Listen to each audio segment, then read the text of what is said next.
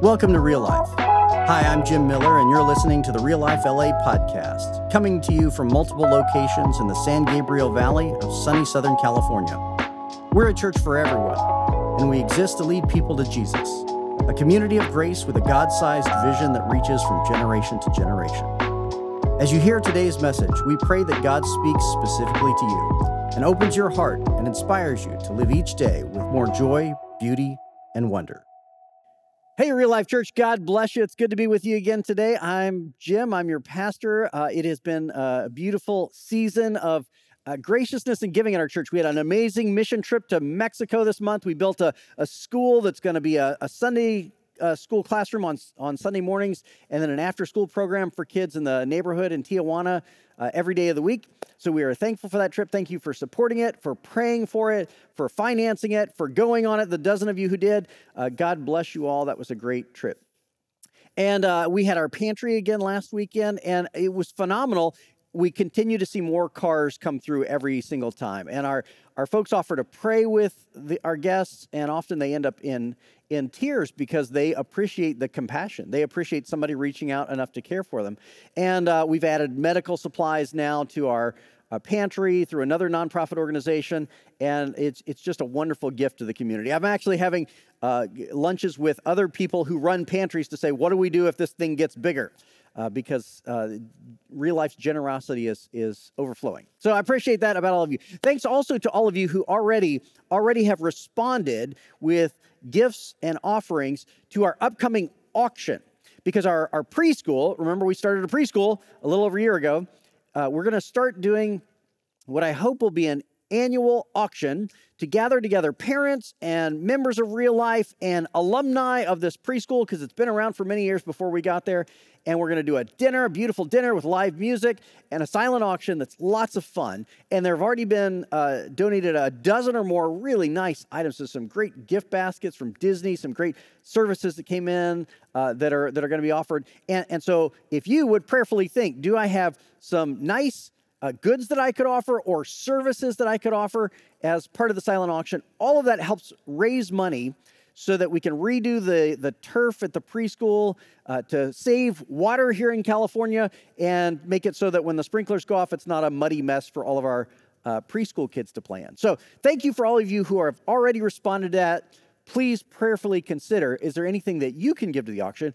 And then you are invited to the auction. Those tickets are for sale online at reallife.la/auction. And if you want to come along, we'd love to have you for that dinner on March 19th, I believe it is. You'll see that all online. So anyway, that's all the news. God bless you all. We are going to dive back into our series on the Gospel of Luke, asking who Jesus was and looking at his life and his teachings. And we've discovered that Jesus was a surprise to everyone who he encountered. And we've seen the surprise of his miracles, and we've seen him sending his disciples out in the world, and they were a surprise wherever they went. And now we're in this core block of teachings that Luke captures. And while there's a wide range of teachings of Jesus in the Gospel of Luke, there's certain themes that he goes back to, that Luke goes back to more than the rest of them. And so we're honing in on a couple of Luke's major themes in this block of teachings in this book. So that's where we will pick up again today. As we get into our study of God's Word, let's pray together. Pray with me. Lord, I thank you that you have called us to live gracious and generous lives, and so you have provided for us so that we might do so. You've provided for us so that we can love people who live nearby, who need groceries, that we can love people who live far away, who need schoolhouses and homes and churches. And you have poured into us so that we can, without worry, live generously. And I pray that by the power of your Spirit, you would break down walls that have come up in our hearts of fear of not having enough, of greed for more than we need. Break those walls down and set us free to live lives of freedom and generosity in Jesus' name. May the words of my mouth and the meditations of all of our hearts be pleasing in your sight. Lord, our strength and our Redeemer. Amen. All right, we're going to pick up where we left off. We are in the Gospel of Luke. I believe we are in chapter 12 now. at verse 13, and we're going to look at a teaching of Jesus when somebody from the crowd raises a hand. Okay, so Luke 12 at verse 13, listen to God's word. Oops, here we go. All right, Luke 12:13. Someone in the crowd said to him, "Teacher," he's addressing Jesus, "Teacher, tell my brother to divide the inheritance with me." So here Jesus is teaching about the kingdom of God, and somebody decides, well, I'm going to use Jesus as a lawyer, which was not totally unheard of in the first century world. The local rabbis were the interpreters of God's word. And so if you had a legal case, there wasn't a separate category of lawyer. There was only God's law and the people most qualified to interpret God's law, who were the rabbis. And so he is going to Jesus and using Jesus for what you might expect a rabbi to do, interpret God's law in a way that says to my brother, hey, you have to share, you have to be fair here. Jesus replied, "Man, who appointed me judge or an arbiter between you?" Now, you know that you have annoyed Jesus when he begins to address you by going, Man, who put me in that job? Then he said to them, "Watch out, be on your guard against all kinds of greed." Jesus is going to go after two vices here, and greed is the first one. Be on your guard against all kinds of greed. Life does not consist in abundance of possessions. And he told them this parable. The ground of a certain rich man yielded an abundant harvest. He's going to tell a story about this guy who gets very well off and does not use his resources well. And he begins with kind of an interesting a ground note here, an interesting foundation. He says the ground of a certain rich man yielded an abundant harvest. He doesn't say the man worked hard and got rich. He says the soil was fertile. Did the man create the fertile soil? He didn't. God provided that. This man has benefited from being able to own a property of land that God has made abundant. And that's actually important. I don't know how much Jesus thought about this before he said it, but it lays out a great understanding of our resources for us.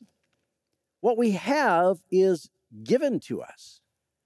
I didn't choose to be born with whatever natural talents or abilities I have. That's how I'm born. That's how you're born. We didn't choose to be born in a land where we could pursue freedom and work freely. That was given to us. So much of what we have in life was provided for us. We didn't choose our genetic makeup. We came out as we were. And a lot of people walk around acting like they've hit a triple when in fact they were born on third base. A lot of people go around proudly going, look at how far I've gotten, look at how much I've built for myself. Well, they started with all kinds of advantage. And if we want to be serious with ourselves, living here in the United States of America, we were born in a place that is the upper 5% of the world's wealth and prosperity. We live in abundance, and we are born into it as though it were normal. We have to do things like travel down to Tijuana to see what the contrast is between people who were born here and people who were born elsewhere. I intentionally took my 15-year-old and the international student living in our house down to Mexico because I wanted them to see the contrast and how much they've been given and provided at no effort of their own. So, the ground of a certain rich man yielded an abundant harvest. He was born on third base. He thought to himself, what shall I do? I have no place to store my crops. Then he said, this is what I'll do. I'll tear down my barns and build bigger ones, and there I will store my surplus grain. And I'll say to myself, he's planning a conversation with himself. I'll say to myself, you have plenty of grain laid up for many years. Take life easy. Eat, drink, and be merry. But God said to him, you fool, this very night your life will be demanded from you. Then who will get what you have prepared for yourself? This is how it will be with whoever stores up things for themselves, but is not rich towards God. Make no mistake, this is Jesus' direct attack on the American dream. The American dream used to be to have enough, to be able to put food on the table. The American dream now is to have more than enough, So much so that we can just retire and take it easy. It used to be work for a company or start a business and get rich and then retire early. It's now create a YouTube channel in which you are a celebrity and don't have to do very much work. Whatever it is, though, the American dream has become to have more than you need, so much so that you can eat, drink, and be merry and not worry about life. That dream was concocted. It was fabricated intentionally by people who wanted to put you in a state of constant thirst. It was put in place by guys like Edward Bernays, who a century ago were the masterminds of publicity and marketing, those who laid the foundation for all current marketing. It was captured in the words of Paul Mazur of Lehman Brothers, who wrote, "We must shift America from a needs to a desires culture, from a culture which pursues what it needs to survive to a culture which desires more. People must be trained to desire, to want new things, even before the old has been entirely consumed. We must shape a new mentality in America. Man's desires must overshadow his needs." He consciously named what the marketers of the day, a century ago, were doing. We need to create an American dream in which people feel constantly like they don't have enough, where they are constantly barraged of images of people who are happier than them because they have more than them, so that they will go out and spend more. It is the foundation of modern marketing, and it has shifted the modern psyche towards a constant state of anxiety that we don't have enough and we will never be happy. And yet, professional scientific studies are being done on happiness. Happiness has become a topic of study within the field of psychology. And this is actually a new shift in that field. And people have done studies on how happiness works and how people's happiness proliferates. And they have shown repeatedly that there is a certain point at which, though your salary continues to climb, your happiness plateaus. There's actually a numerical value that they have put on numerous cities throughout America where if you make more than that, your happiness really does not incline with your salary. And yet people have been taught you have to make more and more if you want to be more and more happy. And if you are discontent, you're not making enough. You don't own enough. Go out and get more. And Jesus longs to set us free from that kind of greed. That kind of greed constrains us. It shackles us. It enslaves us. And we worship a God who longs for his people to be free. You have been fed a line that says you don't have enough and happiness is linked to your possessions. The sociological and psychological studies out there say that is absolutely not true. The longest study in happiness, the longest study in anything that's ever been done is being done at Harvard right now. And the study's gone on for 80 years. And it is a study on a generation of people and how they grew and how their happiness was affected. And it has shown the most significant determinant of whether or not you are happy is whether or not you have loving relationships. The study has shown it doesn't have to be a lot of relationships, it can be a few. It doesn't have to be romantic relationships, it can just be friendships. But the primary factor determining whether or not you and I are happy is, do we love?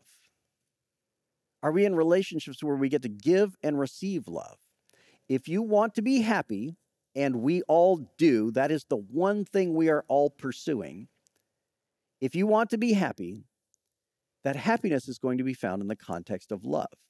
Now, that should not surprise students of the Bible, because Jesus said, you are made for two things more than anything else. Love God with all your heart, soul, mind, and strength, and love your neighbor as yourself.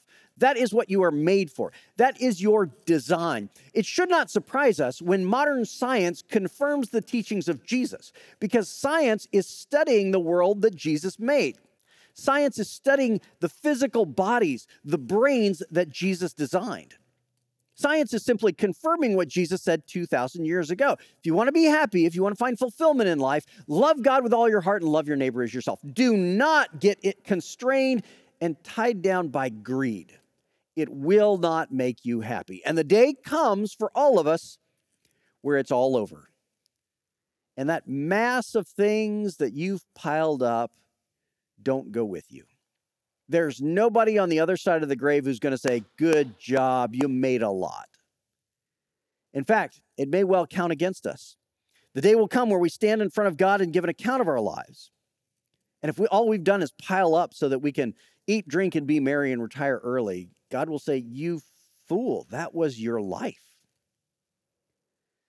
There's a class being taught at Yale University called The Science of Well-Being, but the students at Yale call it the Happy Class. And it's actually offered free online. I've taken the class. It is a brilliant study in happiness. And all of these studies that have been done on people's wealth and how they pursued wealth and what they got for themselves and how it affected their happiness. It is a remarkable class. And I recommend it to you. It's free. Just The Science of Well-Being, Yale University. You can find it.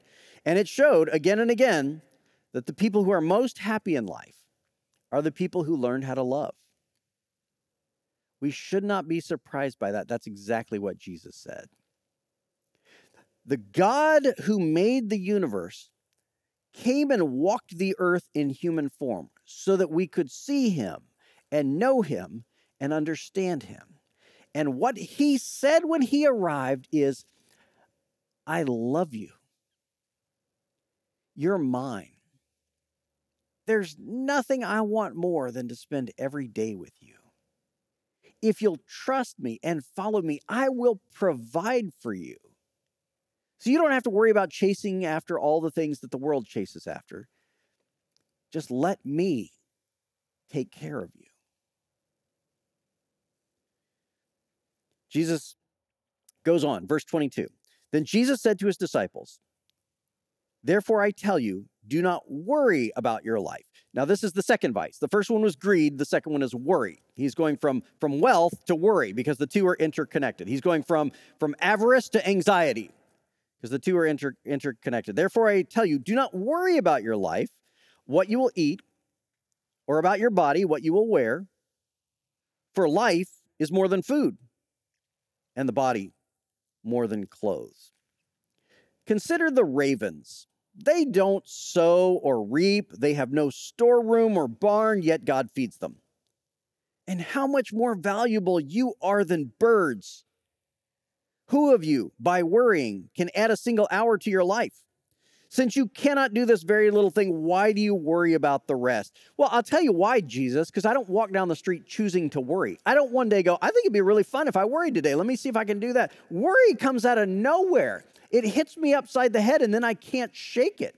My question back for Jesus, if I'm the guy in the crowd raising my hand, is to say, wait a minute, how do I stop worrying?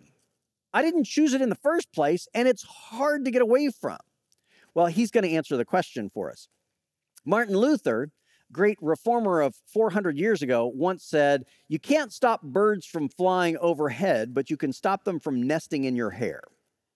And that's what we have to do with worry. We can't stop them from flying overhead. We can't stop worry from going by, but we can stop it from nesting in our minds. And Jesus is about to show us how. Consider how the wild flowers grow. They don't labor or spin. Yet I tell you, not even Solomon in all of his splendor. Solomon was a great king in the Old Testament, 1,000 years before Jesus, fabulously wealthy, was known for his wealth. Everybody came to see how wealthy he was. Not even Solomon in all of his splendor was dressed like one of these flowers. If that is how God clothes the grass of the field, which is here today and tomorrow is thrown in the fire, how much more will he clothe you, you of little faith? And do not set your heart on what you will eat or drink. Do not worry about it. For the pagan world runs after such things, and your Father knows what you need. But seek his kingdom, and these things will be given to you as well. This is how. This is the how question. How to stop worrying. Put God's kingdom first. Seek God's kingdom. You can't stop the birds from flying overhead, but you can stop them from nesting in your hair. You can't stop worries from approaching you. You can stop from concentrating on them by shifting your concentration to something else. Instead of worrying about bills and income and jobs and finances and wealth and retirement, we can spend our lives focusing on Jesus and his kingdom. That's what he wants us to, because he wants to set us free from greed and from worry. Do not be afraid, little flock, he says. And I paused on this one because Jesus uses sheep and shepherd metaphors, but he doesn't do it all the time. And I paused to think about, why is he calling them a little flock? Why is he referring to them by the word that is used for sheep in the midst of this teaching? And it occurred to me, if you're a first century Jewish person and somebody references shepherds taking care of sheep, your mind immediately goes to Psalm 23. Most famous psalm in the Hebrew scriptures, a poem that they all knew. And it begins by saying, "The Lord is my shepherd. I shall not want. God watches over me. I will not need anything." And that's exactly what Jesus is saying. Focus on his kingdom. He knows what you need. He'll take care of you. He is your shepherd, little flock. So don't worry. The shepherd is good, and the shepherd cares for you. For your Father has been pleased to give you the kingdom. Sell your possessions and give to the poor. Provide purses for yourselves that will not wear out, a treasure in heaven that will never fail, where no thief comes near and no moth destroys. For where your treasure is, there will your heart be also. One of the most famous lines from Jesus. Where your treasure is, that's where your heart is. You want to know what you care about? Look at your Venmo account. That's where your heart is. Where you have spent your money says everything about what you care for. I can't tell you how freeing it is to be generous, to live generously, to not worry. And I would have to tell you a lot of stories to share with you my full experience of what this looks like. I started when I was in high school tithing. I started giving 10% of my income to the church. And as I grew, I continued to do that, and I also began to give to charities outside the church as well, supporting children through Compassion International and giving to pantries and things like that. And I never worried about it. In high school, I never worried about it because I'd mow the lawn. I'd get $20 for mowing the lawn, and I'd give $2 to the church. I didn't have to worry about it. My dad was taking care of the fact that I had a house to live in, groceries on the table. My parents provided everything we needed. Well, it's not any different now. My Father in heaven is still providing for me. And God loves us better than a human parent can love their own child. And he invites us to live generously and to experience the fact that he will provide for us. This last week, I realized I had some tools in my garage that were collecting dust that I had not used in a long time. And I know some people would jump to sell them or make a profit off them or save them and say, well, I might use them one time. I'm just gonna keep them. It occurred to me I was holding on to a resource that could be useful, and I didn't need to hold on to it. And rather than seeking to find a way to profit from it, I called Habitat for Humanity and said, if you want them, you can have them. And so they're coming this week to pick up all my old tools. And God wants to invite us into a place where when we realize we have a resource that we don't immediately need, we immediately think, I bet this could bless someone else. And that's how Jesus wants us to live. It's like this. Imagine you go to a party. And when you go to a party, they've got an abundant buffet table set out. And on this one table, they have all the nice food. They have the shrimp cocktails and the lobster pate on the expensive, crackers. And they have all the nice food set out on one little tri-tip with the Gouda cheese and the toothpicks, and it's all set out on this nice table. I was fasting last month, so I'm really into food this month. So it's all set out there at this beautiful party for you. And when everybody gets to the party, that is the table they beeline it to because it's got the most expensive food. You're not going to go buy that yourself. You'll eat that at somebody else's house. On another table, they have put out tomatoes. God only knows why. There are carrots and celery. And you look around for the farm animals that are supposed to be eating from this table. If you're lucky, there's a ranch dip, but that's it. And nobody goes for that table because if you wanted to buy that, you could. No one does. You buy that, and then 2 weeks later, you throw it in the composter. But over this table, it's beautiful. It's lavish, all the delicious food, all the wonderful stuff over there. And so when you get to the party, everybody beelines it to the good table and ignores the carrots and celery. Well, imagine at this party you go to, the host greets you at the door, and they say to you, oh, I'm glad you're here. Hey, I wanted to let you know, I in addition to all the food that's out, I have a take-home box of the nicest food for you to take, and I also bought you a French silk chocolate pie. That's my favorite kind of pie, in case anybody wants to know. I bought you a French silk chocolate pie, and it's in the fridge, and I'm not putting that out. I'm not going to share. Nobody gets a piece. You get to take that home. I bought it just for you because I knew you liked it. And that's how you're introduced to this party. Everything that you need, I've got it set aside for you to take home. You're going to be fine for days. Plus, I got you this lovely dessert that you like. It's all ready for you.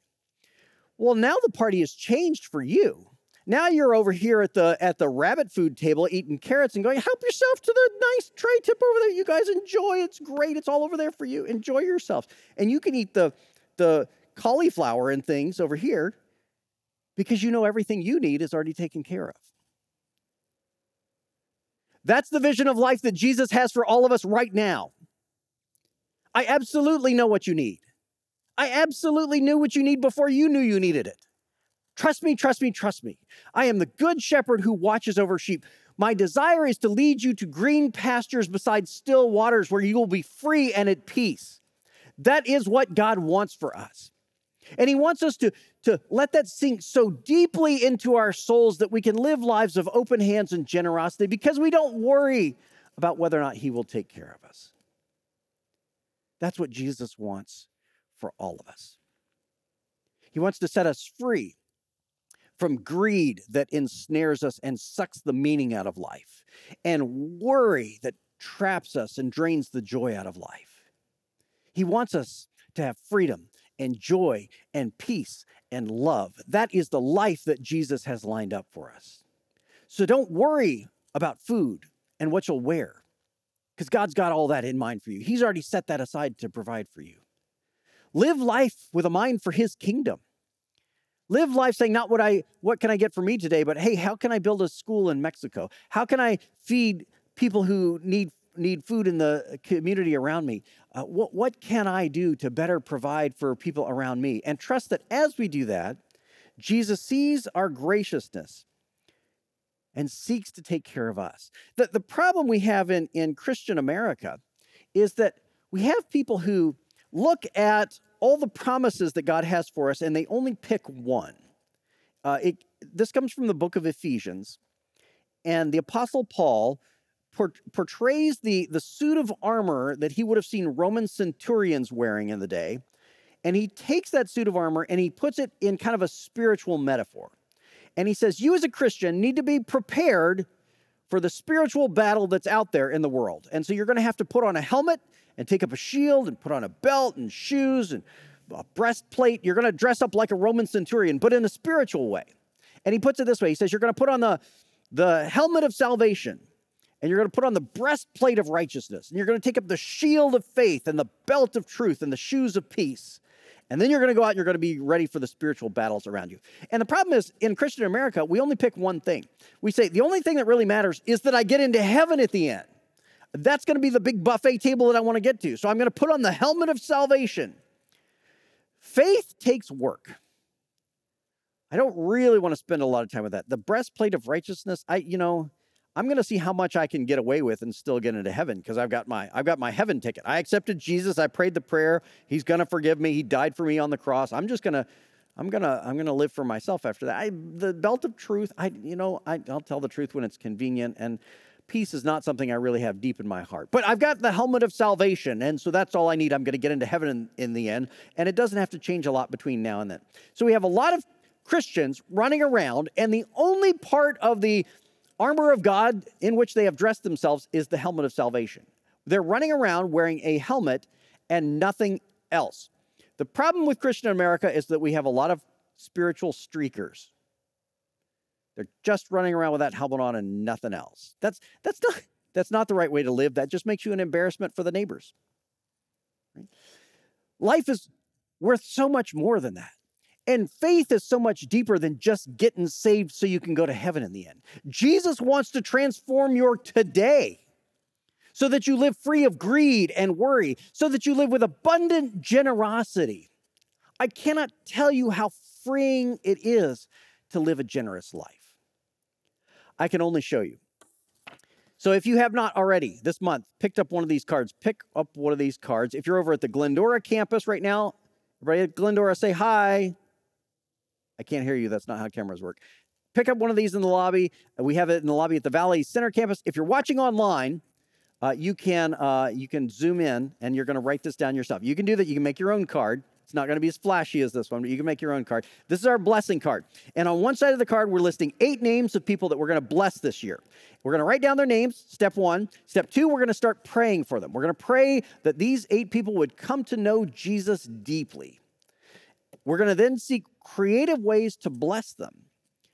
We're going to send them encouraging texts. We're going to take them out to coffee. We're going to do something that needs doing in their lives. You know your friends better than I do. Find a way to creatively bless them. We're going to then invite them into the community of faith. We're going to invite them into Real Life Church. We're going to invite them into our small groups in our homes. We're going to encourage them to join God's family where they can be cared for and loved. And then lastly, we're going to seek to be an example of Jesus to them. If you will do this year, it will transform your entire year. One of the people on my card have already prayed to invite Jesus into their lives, and they're now reading one of the Gospels for the first time. Do this year, it will change your year. Or you can just live to chase after an abundance of possessions and see how happy that makes you. All the studies say it's doomed to failure, but you can give it a try. Maybe it'll be different with you. Seek to live life as a blessing. Come work at the pantry. We have more cars every time. When we do things like go to Mexico, either come with us or pray for us or fund it. Do what it takes to be generous. Think about what resources you have and provide them for a church auction or for a nonprofit organization that needs them. Live life generously. I cannot tell you how freeing it is to live a generous life. In the end, Jesus let go of everything for the sake of generosity. He died on the cross. He gave up his life for you and I so that we could receive the abundance of his kingdom. Not just salvation, but a transformation of our lives here and now, where we are suddenly set free from greed for having too much and anxiety about not having enough, to instead live lives of love, which is what we were made for and which makes us happy. Jesus gave up everything so that we could receive everything. And if you've never done that before, we're gonna invite Jesus in now and begin that life of faith. Pray with me. Jesus, thank you that you came and walked this earth so that we could know you, that you died for us in the end so that we could be forgiven. And we pray now that by the power of your Spirit, you would chase greed and worry out of our hearts, out of our families, out of our church, and out of our community. Jesus, by the power of your Spirit, transform our worried and selfish lives into gracious and generous lives. May we be known as a people who give sacrificially, because we have no fear that the shepherd who watches over us loves us.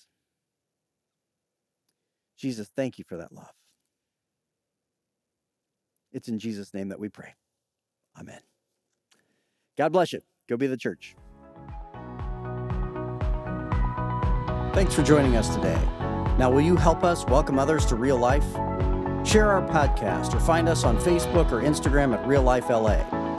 If you'd like to become a supporter, please visit reallife.la and tap Give to help us welcome everyone to Real Life. God bless and have a wonderful day.